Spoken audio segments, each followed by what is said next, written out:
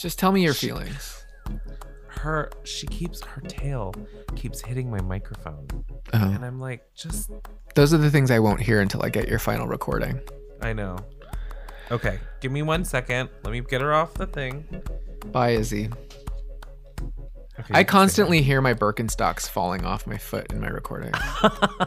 Can you hear my squeaky chair? No, I hear my squeaky. Oh, wait. Is it your squeaky chair? I don't know. I think I hear my squeaky chair all the time. Okay. I was going to say, let's just pretend it's yours.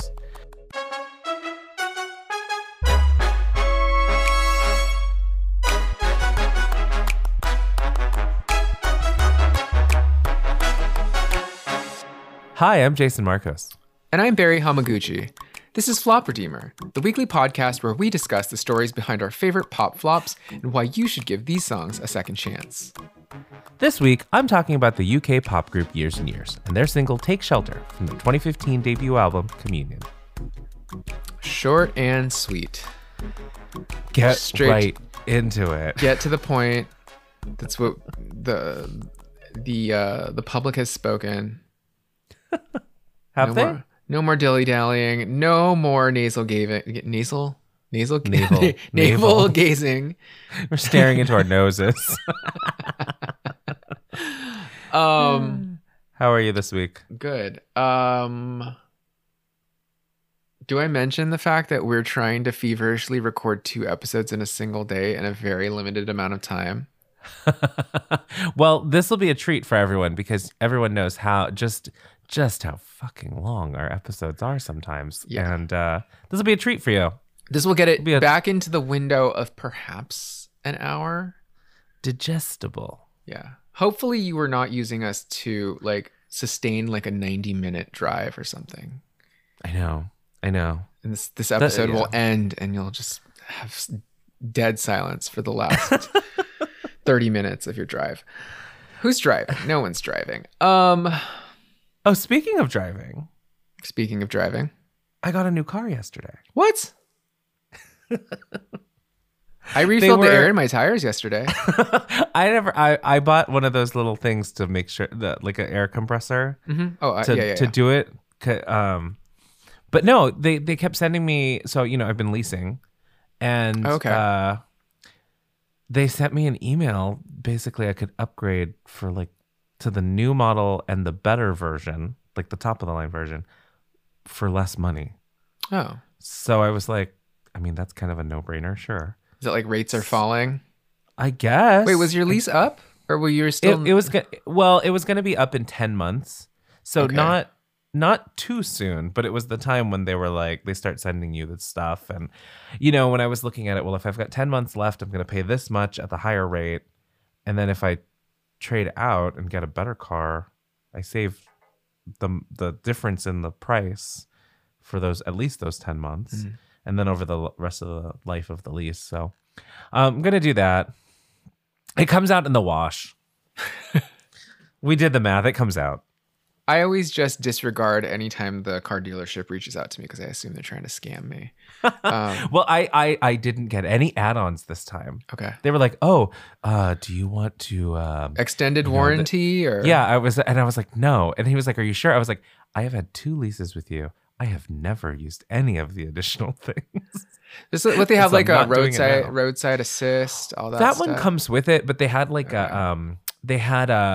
so here's the thing now. So they're not paying for the maintenance anymore. So if you take your car in, you get what do you call it? The oil change is free and the tire rotation is free. Okay. But if they do anything else, they charge you, which I guess had typically been covered before. So I'm like, does that mean the windshield wiper? The things? Oh, I thought that was included in an oil change. That's what I thought too. Parts and stuff should still be covered under a warranty, right? Yes. And so he was like, oh, so it's if you pay this much, then we'll cover it. And I was like, no, we'll just come to it when we come to it because I don't want to have it baked in. Yeah. I'm trying to think about what out-of-pocket costs I had to pay for my car, or because you're on a 3-year lease, 2-year lease, 3-year lease, 3 years. Okay, because I don't know. So it's not much. I guess that like, I mean, in terms of those maintenance packages though, once you hit like the major maintenance intervals, like your 30, 60, 90,000 Yeah. miles, those are, Those aren't covered anyway. well, my first one was through my maintenance Oh. package when I bought my car. My 30,000 was covered, and thank God it was, because that one was like $800. Yeah, yeah, yeah. The Yeah. 60 was not, and I was like, great, like here we go. Yeah. But Yeah. you'll be happy to know that I've had a leaky valve stem on my driver's side front tire for possibly 3 years. Which is why I carry around an air compressor with me, because Yeah. it's such a slow leak, and I think it's in the valve stem, because every time I go to the shop they're like, we can't find a leak, we're doing like the whole submerging your tire shit, and I'm like, no, I think it's a broken valve stem, it's a valve stem thing, because it's so slow. I lose about 7 pounds of tire pressure every 4 weeks, so very, very slow. It's very your car is very slowly sighing. Yeah. It's just It's like, losing oxygen. And but during the pandemic, I was driving so little, and my car's just been parked in front of our house that sometimes I won't even drive for 4 weeks, which is bad. I know I should be starting up my car more often. But yesterday I was about to go somewhere, and I was like, let me look at this. My driver's side front tire had 18 PSI. oh my God. I should have looked. Okay, so next time when I know when you were out of town, I should check it actually. It's fine. I mean, Like I need to visual check. I need when to- I come and check on your house. I fully need to get new tires anyway, because they're original to my car. My car is like 5 years old now. I've never gotten new tires. Is it So- only 5 years old? Is that when you Oh, called me? it's 6. Oh, it'll be turning 6 this year. Oh, it's turning 6 like this month. I got it in like March of 2015. Oh, speaking of March of 2015, Uh-huh. that was the first time I ever saw Years and Years live. Okay, good. We got Bringing it back, We so- did it, guys. We did it. We'll Segue. talk about it.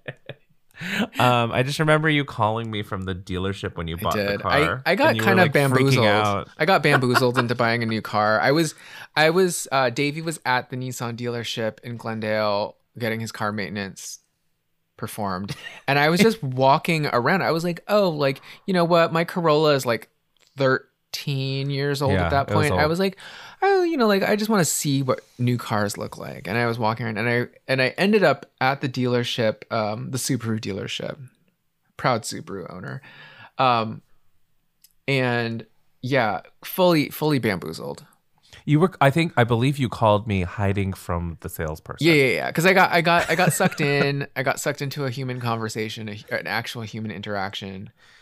And yeah, And I told you to wait, and then you. I the called next time you you. called me. I called you. I called my mom. And my mom was really the one that was just like, oh, just do it. She's like, you'll love it. You'll love having a new car. And I was like, okay. It isn't. I mean, your car. You were the first of us, I think, to know. get the Subaru. You know, for everyone who doesn't know, our entire friend group has basically been taken over by Subarus. I think there's what, 6? As has the world, though. I feel like yeah. once we started seeing Subarus appear in like Portland. That was the first time I'd ever seen a Crosstrek. I saw them in Portland in like it must have been the year before that, like 2014. Yeah. And they were everywhere in Portland. As Oh my God. Pacific Northwesterners do. Like they popularized the Outback in the like late 90s, early 2000s. Or lesbians Even did. before that, but like in the Northeast too. And But yeah, definitely the lesbians. yeah, so we saw a lot of Crosstreks in Portland in like 2014, I want to say. And I was just like, what is this car? And then yeah, that day looking around the dealership, I was like, oh, this is that car, the Crosstrek. Yeah, anyway, I ended up with a Crosstrek. It's fine. It's good. I enjoy having a car that can adequately attain speeds of 65 miles per hour or higher in the distance of a freeway on-ramp, which, you know, my Corolla could sometimes do. Although being on the east side now, Ooh, some of those on ramps are shorter than others. Oh, yeah. Um, Don't take the 110. Yeah, yeah. Oh, Just okay. never get on that. Just never get on that freeway. I mean- or get on it where you have like, if you get on it by my house, like there's like a long ramp. Yeah. Don't To, dox like, don't to dox wind yourself, up. Jason. Don't tell people where you live. I'm not. I'm just saying. But like, cause little, history of LA fact is like that 110 freeway, that segment of the 110 freeway in Northeast LA is like the oldest segment of freeway in LA, right? It's like, I think in the country. I think it's like the freeway that Who Framed Roger Rabbit is based on. Oh, the craziness of it. Yeah, well, like that whole subplot of Who Yeah, Framed yeah, Roger yeah. Rabbit, that like they buy out the red car in LA in order to shut it down, to Oh, yeah, build yeah, the freeway and then increase dependency on cars. They're basically Yeah. setting it up so that public transportation in LA will be completely impossible. Which is a true story. Yeah, because True story. what was it? Mildred Pierce, the movie Mildred Pierce, or the book Mildred Pierce? I can't remember. That's where Joan Crawford slaps a girl. Yes, because her daughter is a psychopath. In that movie or in that book, I can't remember which. There's a lot of like LA geography where I think they want to live in Pasadena because that's where all the nice houses are. But I think they actually live in Glendale. And there's all these like train rides and bus rides from like Pasadena to like Malibu or like Santa Monica. Yeah, yeah, yeah. And just thinking about that, I was like, oh shit, like this predates all of this like freeway shit we deal with now. Anyway, 110 freeway, oldest freeway, does not bank. Do not speed on the 110 freeway. no, Do not. Cars no. flip over on that shit because you are not used to a road curving that much and not banking. Your car was not meant to take curves at speeds greater than 55 miles per hour. I've seen it happen. And yeah, those exits on the 110 are about 10 feet long. You will Oh my not be God. prepared for driving at freeway speeds. And then you see the exit, you see that the exit speed limit is 5 miles per hour. And then you realize you have to slow down. Because it's literally a hard right turn and a stop. Yeah, there's like a stop sign within 5 feet of getting off the freeway. And you're just praying to God that no one is trying to get off the freeway behind you Yeah. and gonna just slam into you. Well, I pray that like the people behind me aren't just through traffic.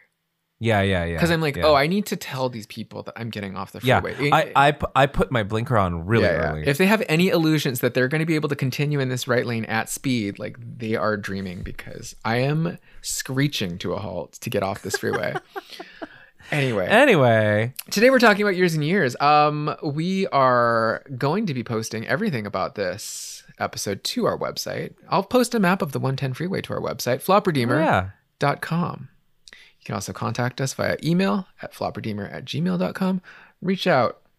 Let us know what you think of this Fast and Furious. What is it? Very Harried. fast and mostly furious. Yes, normal amounts of fury.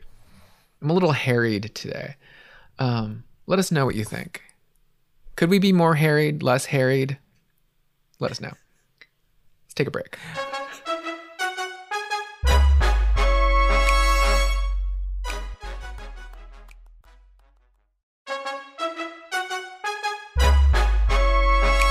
Okay, so we're back. And We're back. today, I'm going to talk about the song Take Shelter by Years and Years from their first album, Communion, which was released, oddly enough, on my birthday in 2015. Oh. Oh my God. Oh my God. Your 21st birthday. How old was I? No, I was don't like know. I was like 33. Old ass man. So if you don't know who Years and Years are, Years and Years is a British band. They were formed in 2010 by the first two members were Mikey Goldsworthy and Emre Turkman. They heard they heard Ollie Alexander singing in the shower. And I had to dig into this because I was like, how did you Paint hear the him picture. singing? Yeah, I was like, what? Because like every story is just like, oh, they heard him singing in the shower. And I'm like, okay, I need to know more. So Mikey knew this girl that Ollie lived with, and there had been a party at the house, and I guess Mikey had stayed over or fallen asleep there or something. They don't go into details. But Ollie lived there and Okay. had been wanting to get involved with this band for a while, had wanted to join a band. So he engineered it so that he would Sneaky. sing in the shower when the person from the band was staying over. The machinations of it all. I know. I thought it was just like fortuitous, and then he kind of like comes clean. He's like, no, I kind of engineered the situation. Orchestration. Which I don't know, kind of I find endearing. I mean, because if you got to go for what you want, right? Okay. Manifestation. This is like manifestation, right? You're manifesting. Yeah. Put it in the universe. So Mikey and Emery ask him to join as lead vocalist, and eventually Ollie becomes not just the lead vocalist, but also the lead songwriter. They started out, it was actually a 5-person band, but over the course of a couple years, as they were like working out their stuff, 2 of the other members dropped out. And so they continued as a trio, and they released their first single, Traps, in 2013, and then the single Real in 2014. And both were on French label Maison Kitsune. Are you familiar? Right? Yes. I feel like I am familiar. I feel like there's various artists that I followed throughout the years that have singles that pop up on Kitsune. Well, it's a very well respected sort of indie label, and it's pretty prestigious in that sense that like if you're on there, you're typically pretty buzzy. You've got like sort of indie cred. A couple other bands that other people may know from there are Two Door Cinema Club, who I do love. LaRue, you mentioned LaRue earlier. LaRue was on. That's where I got my first LaRue single. I think was In for the Kill. I got off of Kitsune. Also, who's the other one? Phoenix. Do you remember Phoenix? Yeah. That French band? Yeah. It's funny. Can't tell you what song I know from them, but I remember that I name. know. And I remember people going to the Hollywood Bowl to see them. People meaning me. Okay. Yes. Including, but not limited to you. Yeah. So years and years, it's they're on this label now. This sort of independent, highly curated, well-regarded small French label. They start really formulating their sound, and they've become this synth pop, electro pop band with R&B and 90s house influences, as well as some like dance hall influences. Ollie Alexander's voice is very youthful, and I think to the extent that like it's shocking to kind of realize when you hear it, it's kind of shocking to realize he's 30 now. Because he still sounds the same, but he looks young. He sounds young. He's got this sort of angelic R&B inflected voice. He grew up listening to like Stevie Wonder and loves like R&B. When he sings, it actually comes across a little bit more like Justin Timberlake. Agree. That would be my right. That would be my my description of his voice is like nasal. Yeah. Nasal grit, like a slightly high-pitched nasal grit that I actually associate a lot with like male British pop artists in a way. Like Ollie, I think it's Ollie Murs has the same-ish kind of voice. Daniel Bedingfield also has this kind of voice. Yeah, it's true. Will, who was the gay winner of Pop Idol? Will Young. Same-ish kind of voice. You know what? But you know what? It's a gay. Well, I don't know if they're all gay. They're not all gay because Ollie Murs is not gay. But it tends to be like the white British pop acts. Yes. Because the black British pop acts sound similar to themselves, but different. It's like not nasal. It is maybe a little nasal, but I always describe that voice as sort of like singing. Like it sounds like the back of the throat, like MNEK. Okay, yeah. There's like a phrasing or something. It's like, but it's like singing. Yeah. I always wonder if it's like is it accent? Is it not an accent, but like I always wonder if it's related to like their speaking voices. Yeah, because I noticed that like MNEK, the way that MNEK sings, his singing voice. I don't know if it's like do you watch Sex Education? Yeah. And you know how like the best gay black friend on Sex Education, like his speaking voice has that same quality of like the back of the throat. You're right. And I don't know if that's like a accent thing or if it's like a familial, like the way that your parents speak informs like the way that your voice and then your singing voice comes out of your throat. Because it is very different. It's like it's very different, and it's sort of almost easily identifiable. Right, because you might not know who's singing, but you're like, I think this is a pop star from England or something. You know, like you can kind of pick it up. So you know, kind of JT, kind of, you know, Justin Timberlake, but not, I don't know, not as cringy to me. Their music is it's very synthy. It's very layered.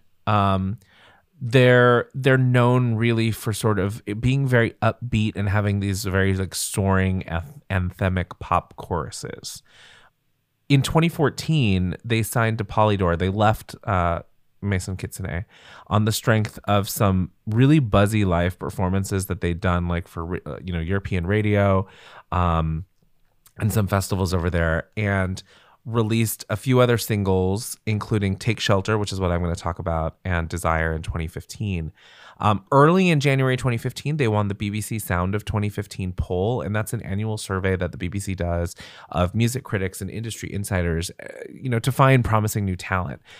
Some previous winners of the Sound of contests include 50 Cent, which I found hilarious. Okay.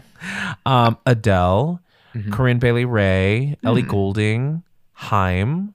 And interestingly enough, in 2014, Sam Smith was the one who won. So directly the year prior to Years and Years winning, Sam Smith had won. And the interesting thing there is when we talked about Sam Smith, we talked about their voice and their music and sort of their journey of coming out as a queer artist. And one of the things that initially had turned me off to Sam Smith was sort of sad, mopey nature of the music, like always kind of like heartbreak and like sad and unrequited love, but like in this sort of tragic queer storyline. It sort of fulfilled a tragic queer stereotype, in my opinion.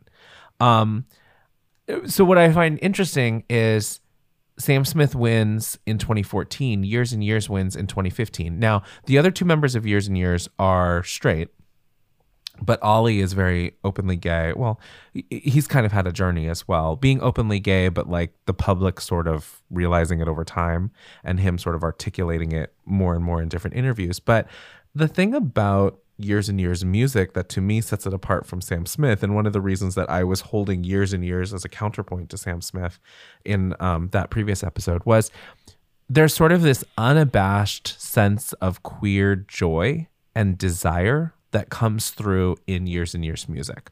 The lyrics, a lot of times they'll be written with the use of he and him pronouns. A lot of queer artists, and a lot of artists in general, but a lot of queer artists specifically will write songs that focus on you, I, we, you know, so that it's more universal. And it's like, you know that they're queer, you know who they're speaking about, but only through other contexts. And Ollie's made this point about being like, I get that for other people, but I want to sing how I feel, and I feel this about a man. And I think one of the reasons that I really respond to Years and Years music is like, you know, I mentioned, you know, I'm older now, much older than he is. And potentially their not target. That much older. 9 years. That's almost okay. That's a decent amount. Okay. But you know, it's like there are very few instances of pop music where like I can relate specifically to the exact thing that the person is talking about from like a sex or love or, you know, very emotional sort of standpoint. And I think it's great after, you know, being a pop music fan my whole life, to finally get that sense of belonging. After they win BBC Sound of 2015, their next single, King, is released. And that is like a huge hit. It goes to number 1 on the UK singles chart. It goes to number 1 in 10 other European countries. It's the song that you were kind of, It's the only song I know by them. Head. Yeah, it's the only one. I don't know how I know this song. I don't know it what was kind of exposure everywhere. And I think it got a lot of licensing. Okay. It has that da da da da da Yeah. da da da da. It's very effervescent, and I think that's kind of a hallmark of a lot of years and years of music. It's just like this driving, sort of relentlessly bubbly, electronic pop. Even if the lyrical content isn't necessarily always, it's a lot of it is about unrequited love or heartbreak, but it still comes across as joy. And because King, it sounds so fun, and then you realize that it's like about like sort of being mistreated in a relationship, or like being in love with someone who like really just doesn't care about you. Like, and he talks about always having been attracted to assholes and trying to like break that cycle. And but you wouldn't get that just by listening to the song. You're like, oh yeah, I'm just bobbing a head. And you're like, oh my God, what's the song about? That's fully how I feel about the vast majority of their songs. I still, and I don't know what it takes for me to pay attention to lyrics. I don't know, because until you just said it, I really had never thought about what the song King. I had never really thought about what the song King was about. And now I'm trying to figure out if I know what the song Take Shelter is about. Well, and so here's the thing. So we're getting to it really quick, but King comes out, that's a big hit. They're riding this wave of sort of indie cred success, and then blowing up into mainstream success on the other side of the pond. They come to the US that spring. They made their LA debut at KCRW's School Night concert in March 2015. So when you were hiding from the dealership, I was at the car dealership years and years. Was at the Hollywood Bowl? No, they were at Bardot. Oh, do you remember Bardot? Never been. It was close to the Avalon, or it's like attached. I used to go there oh man, I used to go there on Tuesday nights. Oh, that was fun. I think that's where I saw. Not Sam Smith. Who was the other Sam? Black and Gold. That song. Sparrow. Sam Sparrow. I saw him. He was wearing a Sam tuxedo. Sparrow. He was wearing a tuxedo jacket and then long, wide denim shorts that came down below his knee. And I was so confused and fashion maven. Yeah, it didn't make sense. But anyway, so no, we're just getting old. Well, is Sam Sparrow our age? Yes. This was a long time ago. He's just ahead of the curve. Way ahead of the curve. I remember, I mean, those were the days when I'd fly home from Hawaii or wherever, and then like do a quick change and meet my friends out at a bar, like, and then go to work the next day. I can't, it just exhausts me thinking about it. But yeah, they were there. And so KCRW, this was hosted school nights, and that was like sort of where they would premiere sort of buzzy artists, similarly to like the Sound of 2015. But Chris Doritas was the one who pushed this show series. Chris Doritas, if you're not familiar, is a musical director at KCRW, but was also a musical director on like a lot of different shows, like TV shows. He's the one who I think he's the one who put Sia on the 6 Feet Under soundtrack. Oh. Which is he the one that had the thing? Yes. Okay. Look it up, people. I think he was cleared of that. It was like he was cleared of that. Okay. Because is he still around on KCRW? I believe so. I could be wrong. I haven't. That was a while. I blacked out after. I kind of like left him behind after all that. Yeah, it's sad because like I never understood exactly like what like what's the truth .gif. Yeah. But it forever like is imprinted in my head about him. Yeah. Like, well, it's resurfaced sort of, I guess, in the way in which KCRW handled it. Oh, I'm sure we're re-examining everything. Yeah, and it's just from a cursory sort of glance at some things that came across my radar in the last couple of weeks. I don't know. It doesn't. I don't know if it looks Anyway. good or not. But anyway, he was very influential in terms of placement, like, you know, really high profile placements of these sort of indie darlings that then turn them into household names, right? And so, you know, being on this series or being on this at this concert, I don't even remember. I think maybe we had heard one of the songs. Maybe King had come out or something like that. And I just heard it. And I think, you know, it was back when, you know, some of those tickets were like $15, $20, or it might have even been free. So we went, and I just remember being like, they are so fun. It was like these, you know, it's a young band, and Ollie was so cute. Like he's very charismatic. He's just bubbly and boyish and just full of energy and has a great voice. Like it's unique. I wouldn't always say that, like, you know, a Justin Timberlake style, you know, R&B pop vibrato voice is my favorite, but it works. And like combined with his personality and his sense of showmanship, you know, I really enjoyed it. I really enjoyed them. You know what it is about his voice versus Justin Timberlake's voice? And I don't know if this is like an American versus a British thing, but I feel like when you're someone like a Justin Timberlake, there's a little bit of like a Meghan Trainor of it all too, where I feel like as an American trying to sing that type of music, there always feels like there's an affectation put onto it. Like when Justin Timberlake sings, you feel like, is this a put on affectation? Kind of like the quote unquote like R&B soulness of his voice, as opposed to like who he is as a human being when you hear him speaking out of his mouth, out of his brain. Same thing with Meghan Trainor. Whereas like I don't feel like British artists are necessarily trying to put on that affectation. It's just the way they sing. Because in a weird way, like British artists are just trying to erase their No, does Ollie Alexander sing with a British accent? Because I know that that's like a big thing with British artists, is whether or not British artists choose to sing with a quote unquote like American Adele? accent. Yeah, like I know like wait, what does Adele sing? Adele sings with a British accent. Oh, okay, because I know like Lily Allen. Right, you can hear it. Well, Lily Allen famously sings very strongly with a British accent.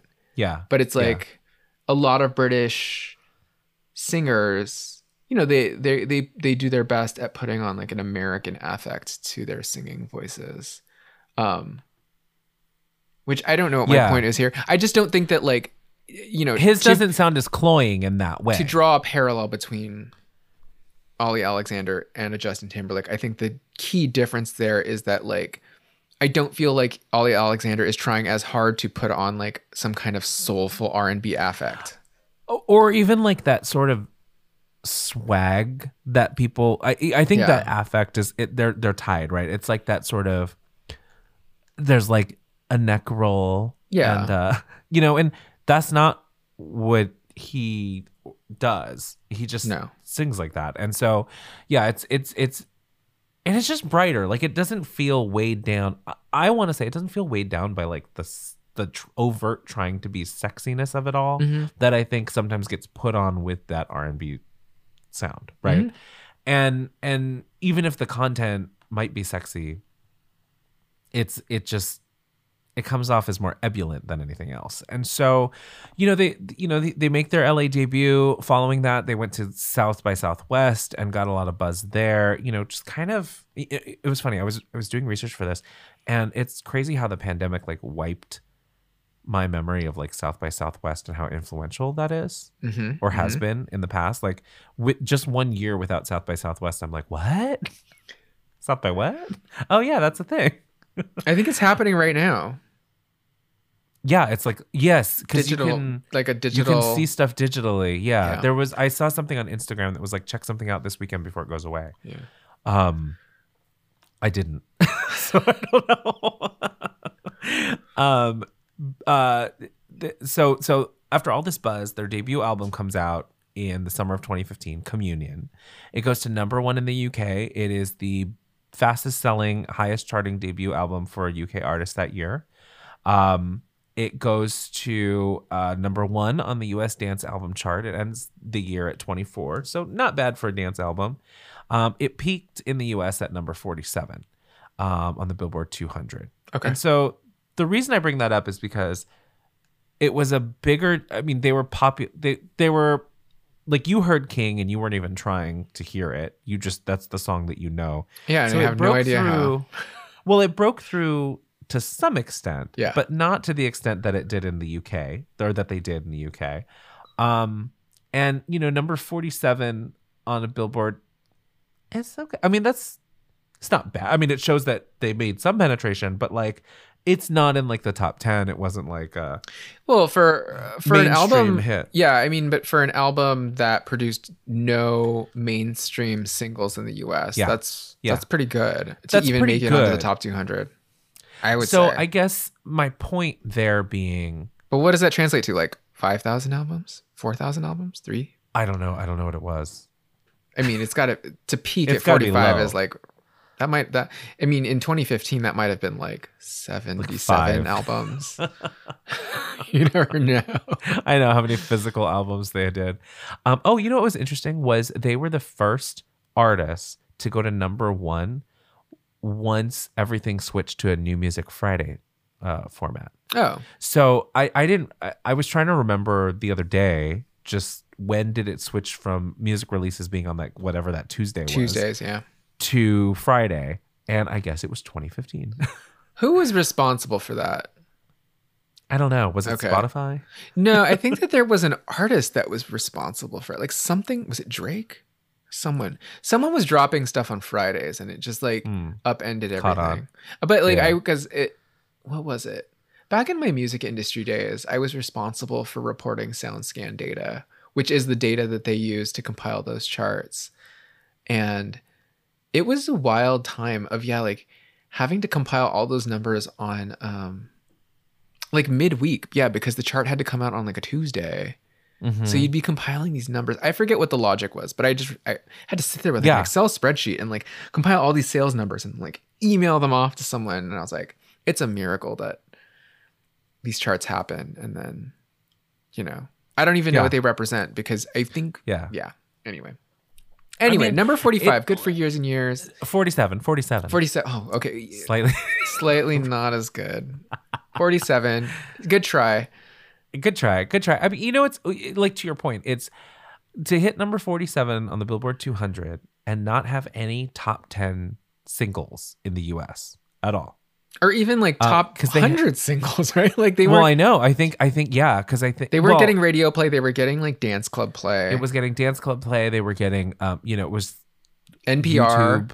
Yeah, NPR, YouTube, the just sort of viral, word of mouth, basically who they were.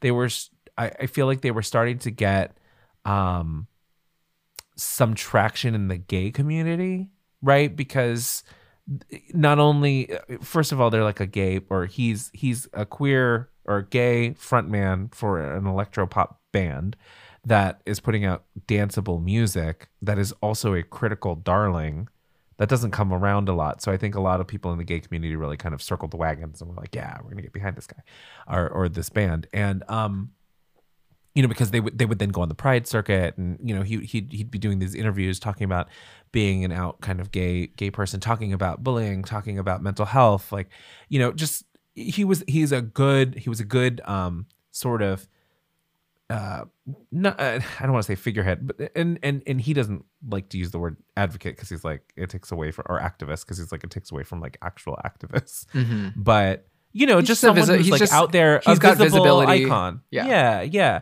Who's showing this other side of things, and not necessarily a niche artist. I mean, niche in the extent that like not like a Justin Timberlake, but Niche in having the a sense number that one he's album. British.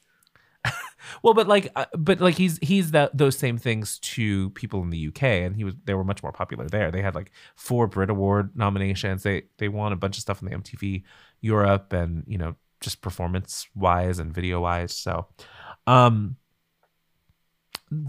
there ended up being.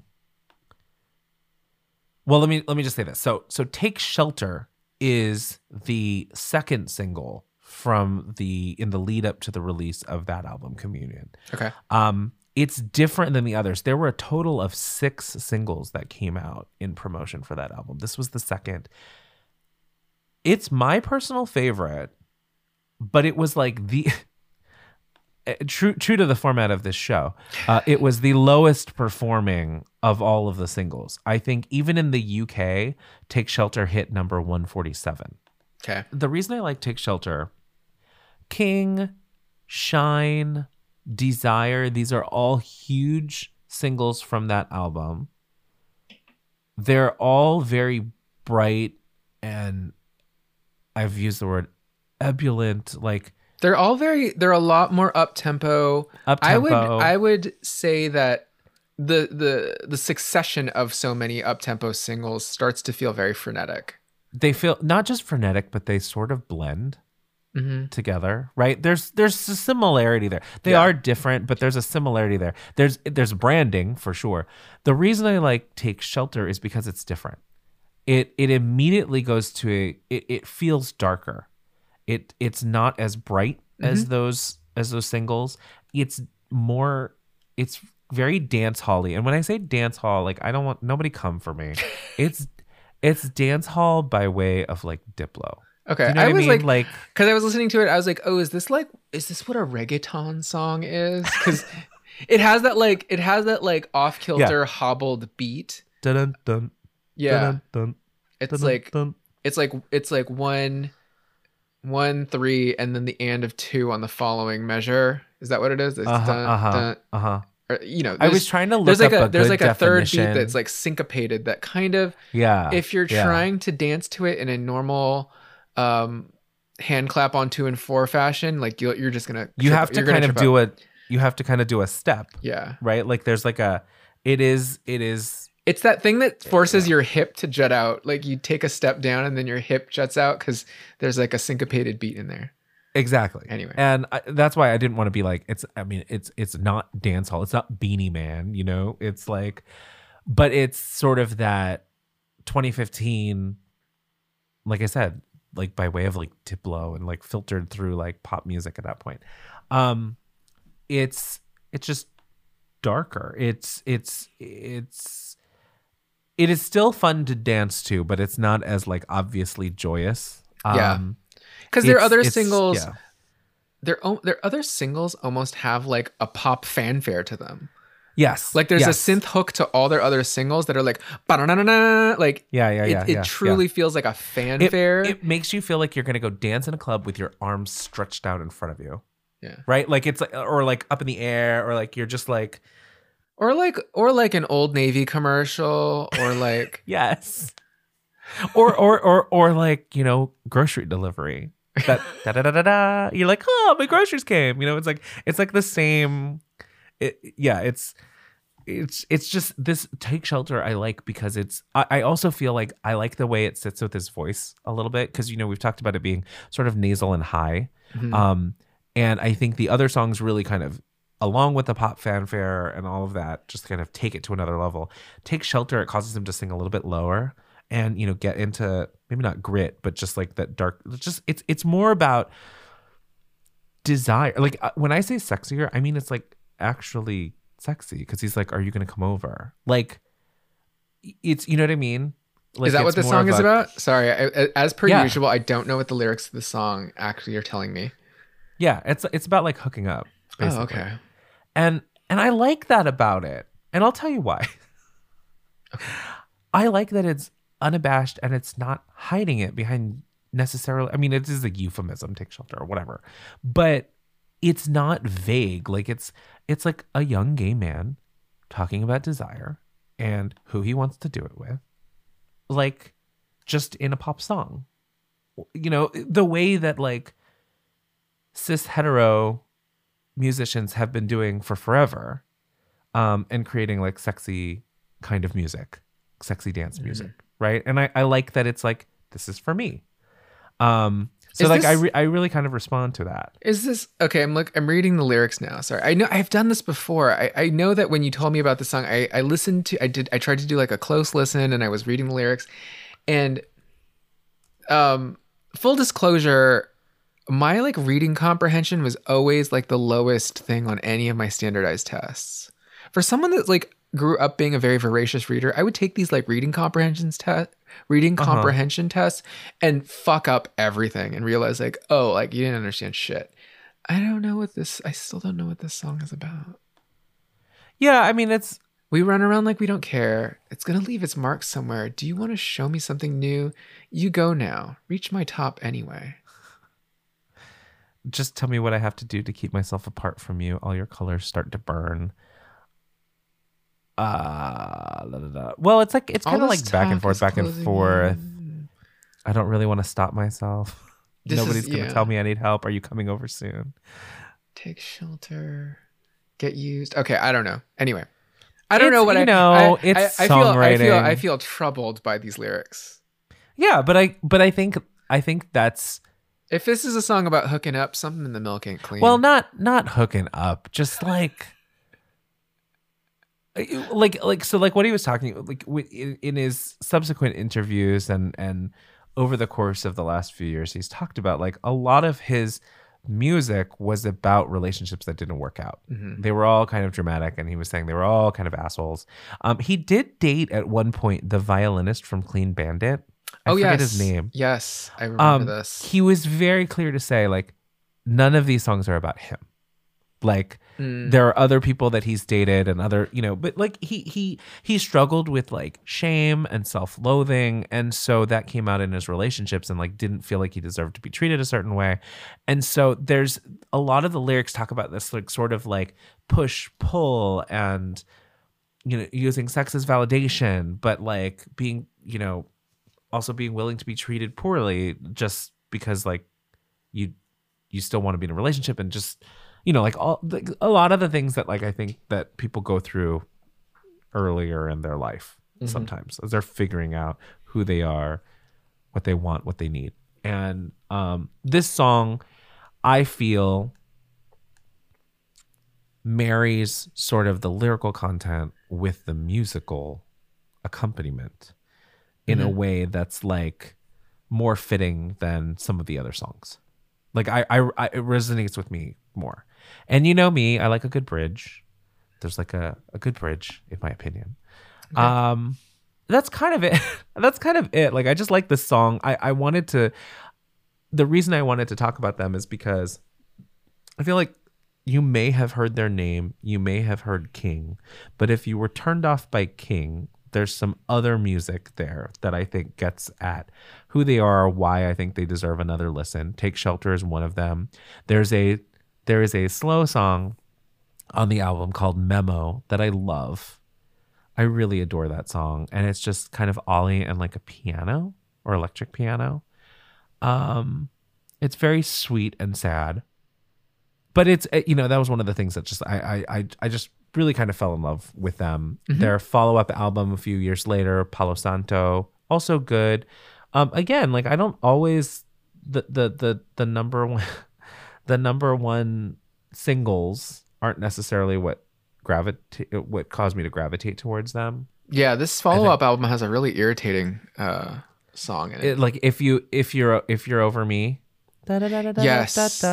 Which I don't like. I hate this song. I mean, it gets stuck in my head. There are other songs on there, like Sanctify, I think. There's a song on that album.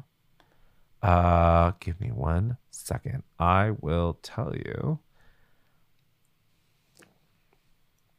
Oh, I think I like Palo Santo. Okay. I do. And maybe Sanctify. Okay. No, yeah, I can hear it. But I think they went with like If You're Over Me because it's more like King than the other songs. Yeah. And it's more like, what performed. But I'm like, that's not really my thing. This is Old Navy commercial part 2. Everybody in khakis.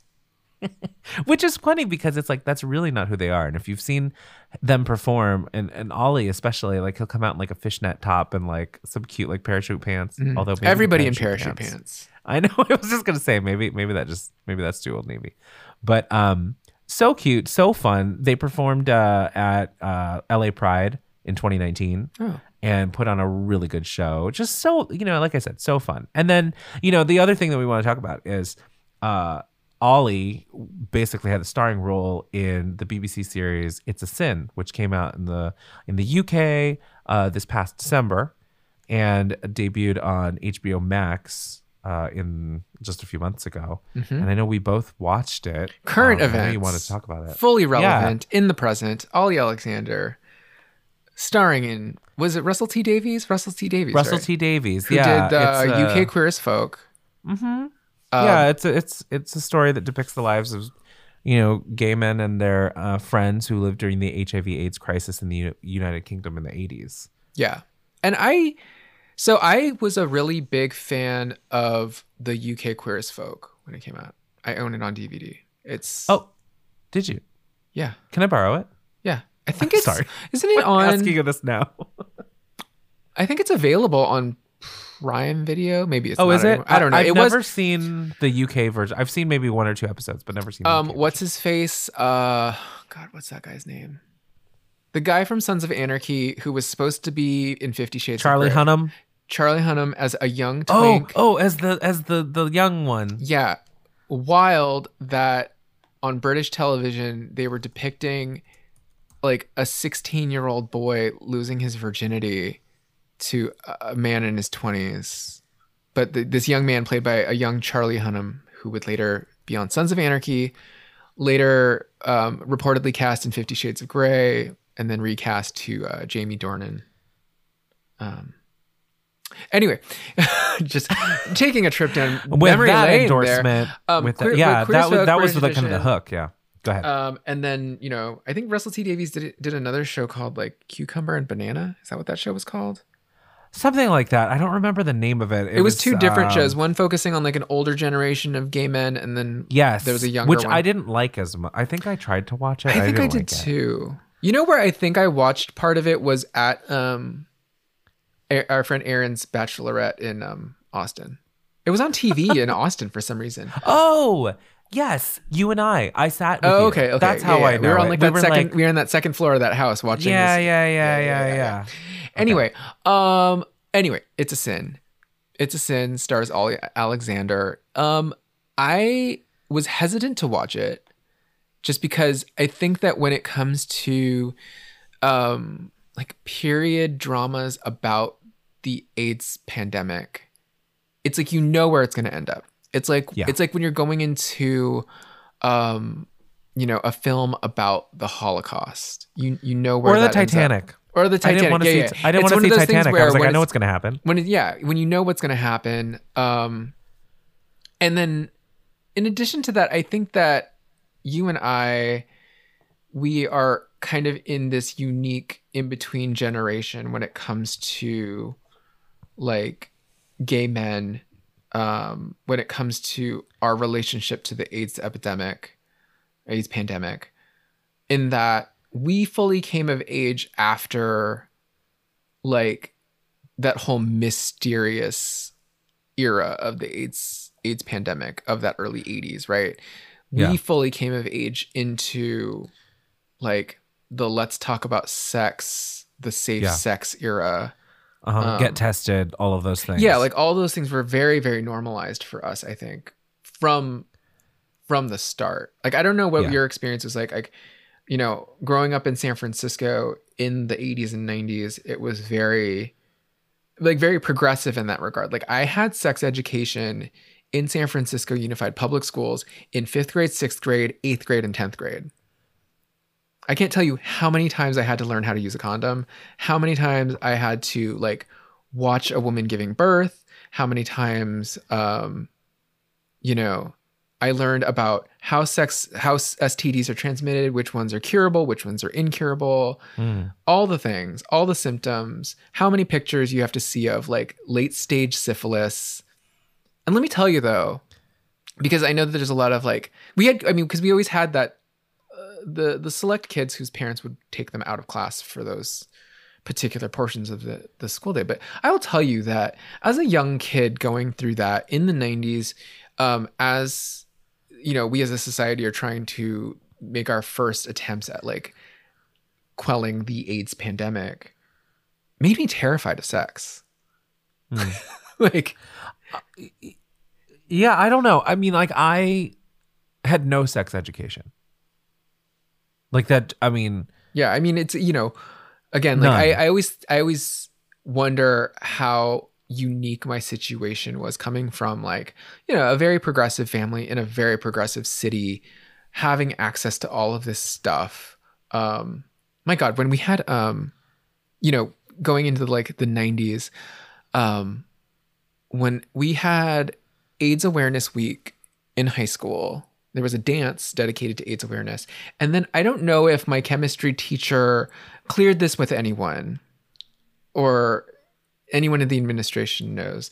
But like, I remember junior year chemistry honors class, AIDS Awareness Week, our chemistry teacher brought in a speaker from ACT UP Oh. Oh, wow. to talk to us about like AIDS awareness, but also like activism. And Yeah. ACT UP was not like a mainstream. No, it's still not. Yeah. And in the 90s, it was very, so this guy, by way of example, this guy came into our classroom, our junior year chemistry class, bunch of 16-year-olds, and is just like geeking out on the fact that they went to City Hall, and I think that they threw blood at Dianne Feinstein.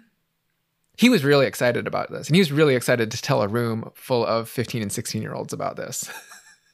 Well, I mean, to be fair, probably a lot of his friends had died.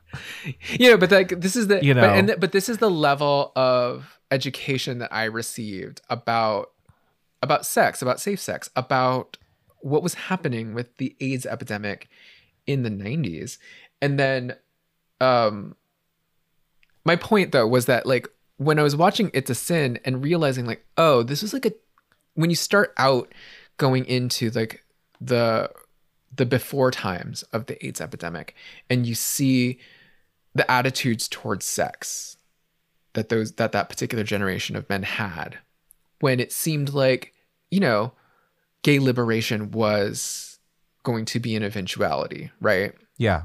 Yeah. And that, back in those days, contraception was about preventing pregnancy. And this was obviously something that gay men, sexually active gay men, did not have to worry about. Yeah. And you were living in a time when most of the major sexually transmitted diseases were curable with antibiotics, Mm-hmm. And that you suddenly have this turn, right? And you see that moment when people start to realize that, like, oh, like, suddenly gay sex is more dangerous than it had been in the decade previously. I don't know. Yeah.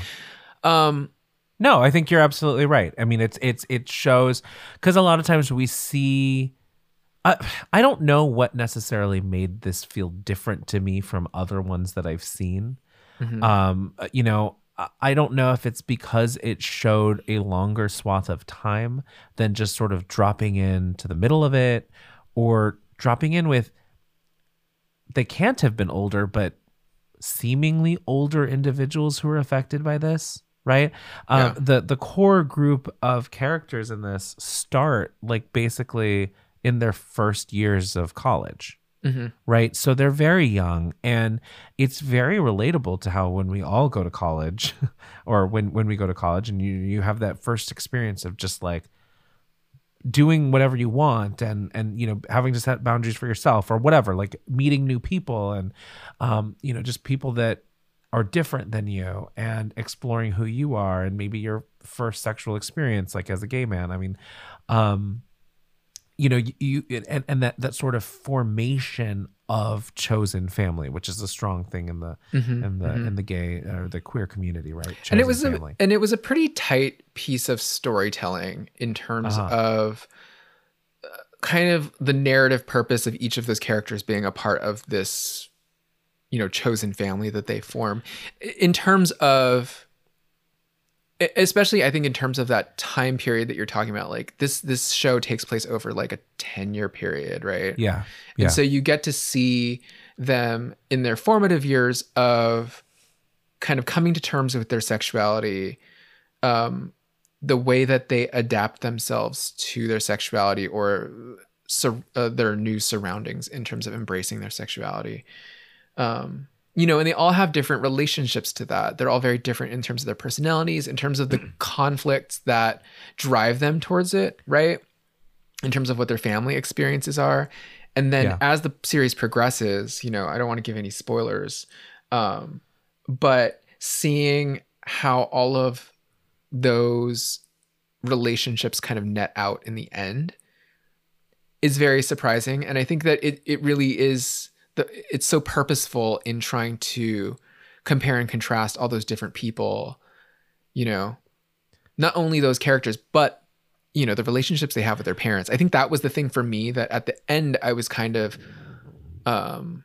really most touched by, was like the way that you see their parents kind of act in ways that you either expect or don't expect. Yeah. You know? And I think, I think it's a gut punch because there's that aspect of it. But I think maybe one thing that I hadn't seen before, because I was like you, I was kind of avoiding this because, you know, you sort of know how this is going to end, or you think you know how it's going to end. And I didn't want to sit in that for however many hours, 5 hours, right? And it's 5 episodes. But I think it's just that sense of not just loss because people pass and die from this disease and you know, like the ways in which it took people. But you mentioned, you know, sort of that feeling free for the first time and free to be who they were, free to love who they wanted or who they were attracted to, and to have that sense of liberation, and then to have that sort of turn on you. Mm-hmm. You know, so you have just that sort of betrayal almost, right? Of like, you think you finally reached the promised land and it turns out to be a war zone, you know, and through no fault of your own, you know. And then I also just thought it was really interesting because, you know, this was filmed in 2019. So before the pandemic. But, you know, it's really interesting, you know, in all of the times we've talked about the AIDS pandemic and just public attitudes towards it at the time. Prior to the last year, it felt I was like, how could people react in this way? How did people not take it seriously? How did people not want, or why was there resistance to finding a cure? And why was it so politicized? And then, you know, we spend a year with COVID and suddenly it's just like, it's the same thing, right? Yeah. Misinformation, fear, politicization of who's getting it, who's giving it to you. What about the people who have it? Like, what should they be given? You know, it's just, and how do people react? And who has access to care and who doesn't? You know, it really just put it in a different light. But, you know, all that being said, it's like it's emotional and it is, you know, it's really affecting. But overall, I really enjoyed it. Mm-hmm. I did not like Ollie Alexander's character. Yeah, I don't think you're supposed to. I mean, but I think to me that makes it effective. Okay. I feel like his portrayal of that character was effective because I think he was the most annoying. Like he was, like, yeah, he's annoying. Like he's, you know, kind of annoying. Yeah. And I felt like his character was kind of the centerpiece or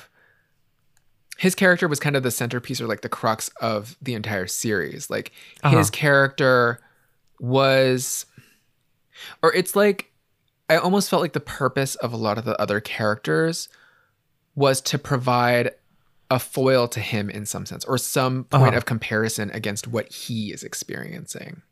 Yeah. Does that make sense? Yeah. Especially because like the whole, well, I can't give away what happens, but the whole finale kind of centers around him, right? Yeah. Whereas I don't know. I would have rather that the series centered around one of the other characters. I get that. I was a little surprised by the last couple episodes that it took that turn, because it had sort of devoted almost equal amounts to each different character up until that point. while also keeping Richie, Ollie Alexander's character, kind of in the center the whole time. So to go that hard in the end was interesting. And the other thing that I got from it was, man, their one female friend, oh my God, yeah. it just feels terrible for her. Like that, she to me is like the unsung hero of the whole series, is just how much abuse she takes. Yeah. Through the whole From series. Everyone. And yeah, is just such a sweet baby angel to everyone, and takes it. She takes all of the abuse the whole time. Her name is Jill. I'm kind of outraged for her. Again. Her name is Jill. She's played by Lydia West. And I had seen that criticism before. I mean, it's very similar to speaking of Queer as Folk, there's, I forget her name. Michael's mother. Right? Is it his mother? The woman who owns like the restaurant, the coffee shop? Yeah. So I'm thinking Cagney or Lacey. Yeah, whichever. I forget. I apologize, actress. Sharon. Yes, Sharon. I don't know her last name. Again, Good I old apologize. Sharon. Good old Sharon. But there's like the long-suffering Mother Teresa female character in both series, right? Who's sort of like, she's everything to them. She's mom, she's friend, she's caretaker, she's, warrior for them, advocate. And I feel like they gave her some life in this show, but not enough. And I wish we could have seen more. I wish there could have been more. But I also understand that everyone was kind of grappling with what this was, and so like in hindsight, it's easy to like want to put words and actions into a character's mouth to like be like, you should have said this when they said that. But it's like, well, how would they know? Like that's not necessarily true to the time. I think the intent with her character was to make her, like the angel, the hero of this group of friends. But yeah, in the process, like they really. She went through it. Give her much of a but they didn't really give her much of a life outside of. Yeah. I don't even know what she did for a living. Oh, she was an actress. She was an actress. Right. Remember, she was in like Les Miserables. Les Mis. I was like, oh, if they should have just snuck in one day more, and I would have been happy. But yeah, like the vast majority of her like personal life was just spent taking abuse for being like, a friend and an compassionate, ally or yeah. And I think I think it's unfortunate. I mean, part of the story hinges on that, right? Because you get that sense of unfairness because how misguided the characters are in thinking that her sort of advice about, maybe we should be more cautious, maybe we should be looking at these, maybe we should be talking about these things more. That's good advice. But again, like here are people who feel like their life is being taken from them. And so I felt like that made it realistic. I don't know how that felt more real to like how it would have been in that moment, But anyway, I really enjoyed the show, and it's kind of like the years and years of it all, where like there is a sense of joy and camaraderie that comes through, even if the content is very serious and sort of somber. So, to wrap up sort of the years and years conversation, the film or the show was filmed during sort of a hiatus, between after the second album. Ollie had been asked to perform in it and to act in the film, and basically, so he did that, really got into sort of the 80s disco. The 80s pop and disco soundtrack sort of that was happening at that time. And felt really inspired because basically he'd hit writer's block on writing the third album, then took a break because they'd just come off the tour for Palo Santo, took a break, did the show, and then realized he was inspired by sort of the music of that era and the content of the film, and decided to kind of take the album in a completely different direction. So scrapped basically everything that he had prior to lockdown and started over. And so the new album is supposedly gonna be more 80s influenced. I mean, there's already sort of 80s influences in their music, but I'm really curious to see. And then just this week in March, they just announced that actually Years and Years is going to it's going to become Ollie's solo project. Emery is going to go, I believe is going to go and just work on production and songwriting himself. He's going to go in that direction. And Mikey, I'm not sure what he's going to do. Apparently he's still playing for like their live shows and live performances. He'll still be part of the band, but like he's not. Years and Years is now going to be an Ollie Alexander sort of solo project. So it'll be really interesting to see what happens with that. So I believe that album is out later this year. So Years and Years. Cool. Give them a listen. They've got something for everyone. If you like the high-pitched, shrill, nasal twang with synthesized fanfare, they've got it. Oh, Barry. If you like the no, give them a listen. I'll put together. Barry's always really good about putting together podcast playlists. I'll put one together with some of my favorites because my favorites aren't always like the big ones, the most popular ones. So I'll put some of my stuff in there. Along with some of the other things. Did you know, because I know you didn't like Ollie's take on It's a Sin, the Pet Shop Boys song. Did not. Nope. Did you hear their collaboration with the Pet Shop Boys for their last album in 2019, The Dreamland? I did. Did you like it? It's funny, like I haven't. So Pet Shop Boys is one of those bands for me that just holds steady at a particular place in time. Yeah. And that's basically it. They stay there. Like, they stay there. So It's a Sin. It's a Sin. The name of this show is based off of a Pet Shop Boys song that I think was from like 87, 88, maybe. Great Pet Shop Boys song. Pet Shop Boys was like the first CD I ever owned. Yeah, I can see that. Pet Shop Boys discography was the first CD I ever owned. So the song It's a Sin, great song. I feel like it's one of those like queer undertone songs that you knew. Well, in your head, like what you would project onto that song about gay life. But yeah, they took the song It's a Sin, which was like this 80s synth. It's very campy, orchestral, British. synthy in that Pet Shop Boys way. Yeah. If you had a like a Yamaha electric keyboard in the 80s and there was like an instrument called the orchestra hit, it's all orchestra hits. It's the sound of every stringed instrument in an orchestra just playing a note at the same time. A lot of that in Pet Shop Boys. So Ollie Alexander, for the mini series or the limited series It's a Sin for BBC HBO Max, recorded like an acoustic cover of that song, which it's fine. It's that song, it always and forever will be, endless orchestra hits. It's funny. It Pet just Shop needs Boys, them. I could not get into for the longest time.